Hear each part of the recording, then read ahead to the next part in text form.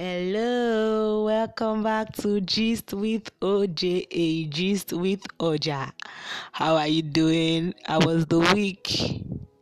I welcome you back to another wonderful episode on Gist with OJA, Gist with Oja. Last week I told you to expect something bigger. Today is going to be very educating because we're talking about something that is very cogent and pivotal to our development as a people and also as a country. So I want you to relax, put in your earpiece, and gist with Oja. So today's episode, I titled it Starve the Monster. Starve the Monster. So which monster are we starving? Just follow me through, even as we unveil this monster that we want to starve. Starve the monster. Every time I ask, people tell me Nigeria became independent in 1960, and furthermore, to show she was truly free, she became a republic in 63, meaning the queen was no longer head of state, meaning that we were now masters of our fate, meaning that power over Nigerians could now only be held by Nigerians. It was while we sang and danced in the night, while we lit fires and burned through the night, while we chose a flag colored in freedom, for now we'll be kings in this our kingdom. But our first head of state was Igbo, and the next, though a soldier, also Igbo. Then Angas rolled, followed by Hausa, and then the turn of Yoruba. Then Hausa came back for a time cut short, when power was taken by an Hausa gunshot. Then Gwari claimed his turn to rule, but a mandate stolen was his downfall. Then Kanuri came, and it's quite probable that he will still be ruling, if not for that apple. Then Yoruba returned not once but twice. Then Hausa returned but died in peace, but left us to worry and wonder when it was over. Ijaw had power, and after him came that titanic shift, and now we can see that Fulani is back, leaving me with this troublesome thoughts. For where I was born is not where I'm from, and where I'm from is not my home. So when tribes gather, I often wonder who I would fight when they are all my brothers. Nobody asked when we were children, before we play, are you a Muslim or a Christian? We shared the space that nobody claimed, but now you ask me to choose a side. When we were students, nobody asked if the North and South could share a desk, if East and West could study together. But now you tell me I'm a stranger. A stranger? Yes, to these ways of thinking that tribe is everything. The Niger and Benue, they meet in my hand. I'm not an indigene, but this is my land, and this is my language. I speak nothing else. My home is here. I know nothing else. My tribe is my nation. I am nothing else. And this is my country. I have nowhere else. And so though people are quick to assure me, to tell me this country I live in is free, for deep in my heart, I know freedom is yet to come, where no one will question my origin, where no one will call me a non-indigene, where no one will kill me because of my faith, where no one will cheat me because of my state, where my state will be where I live and will change whenever I choose to move. And so, while the flag of ethnicity still flutters over this land of two shining rivers, and the tribes takes their turn to misgovern my country, I look to the future. I hope you followed that wonderful spoken word. It's a spoken word written by Dikechukwu Merije. Is an author and a wonderful spoken word artist. And you might wonder what starving the monster has to do with this spoken word about Nigeria. The monster that we are talking about today is the monster of tribalism, because it has held many of us bound. It has made a lot of us lose so many opportunities. It has crept into this nation, and it's really putting us in a place, and we're not seeing past that.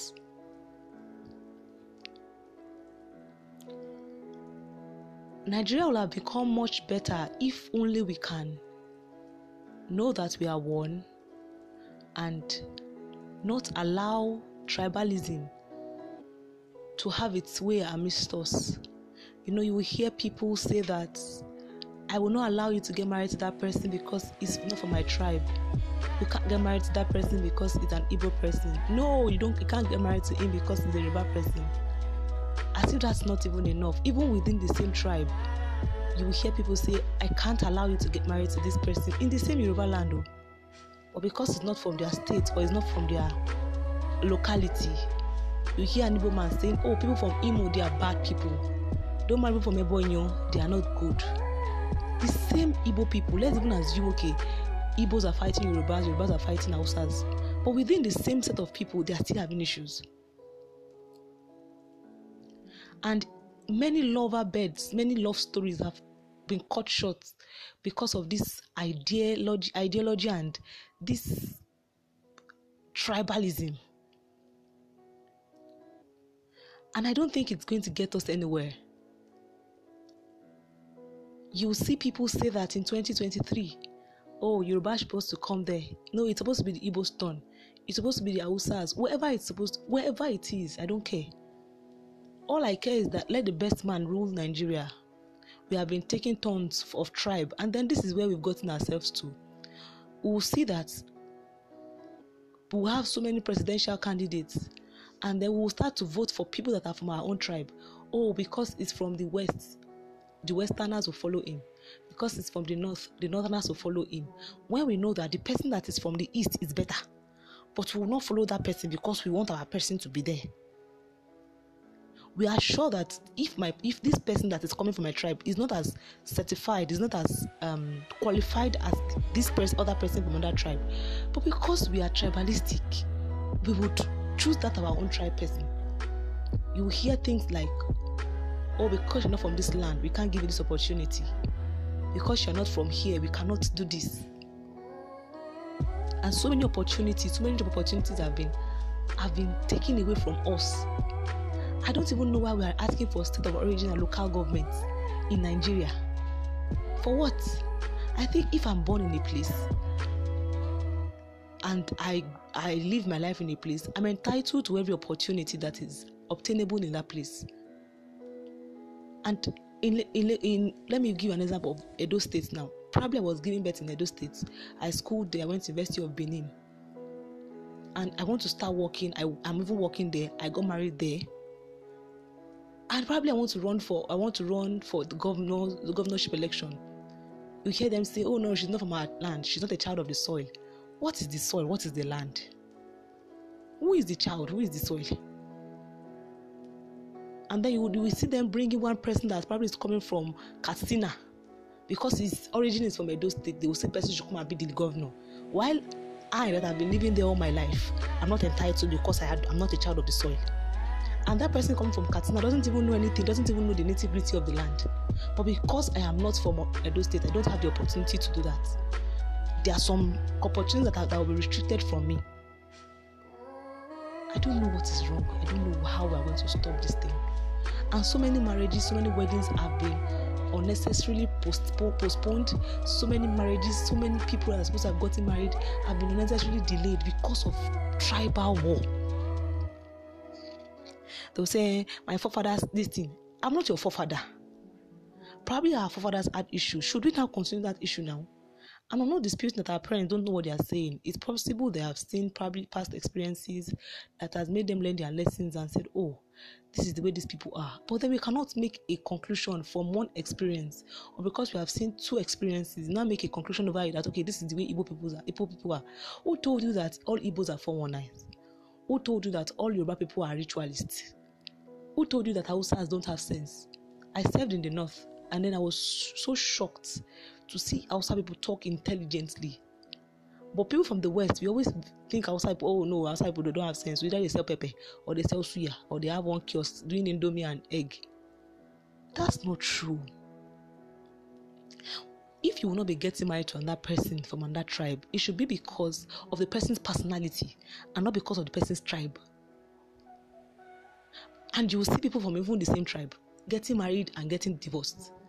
So it's not a function of tribe, it's a function of personality, not a function of tribe. Am I saying that we should not help our family members? You will see that somebody will get a company, but the person will go and carry his brothers and sisters from the village to come and occupy that place. And you know fully well that your brother and your sister are not qualified for that position. Because I'm not from your tribe, you will not give me that position. It's not fair. And we need to kill. It's a monster that is eating deep into our country and will not progress until we kill it. Until we put it to a stop, until we do something about it, we will not progress. So we have to do something about it so that we are going to progress in this country.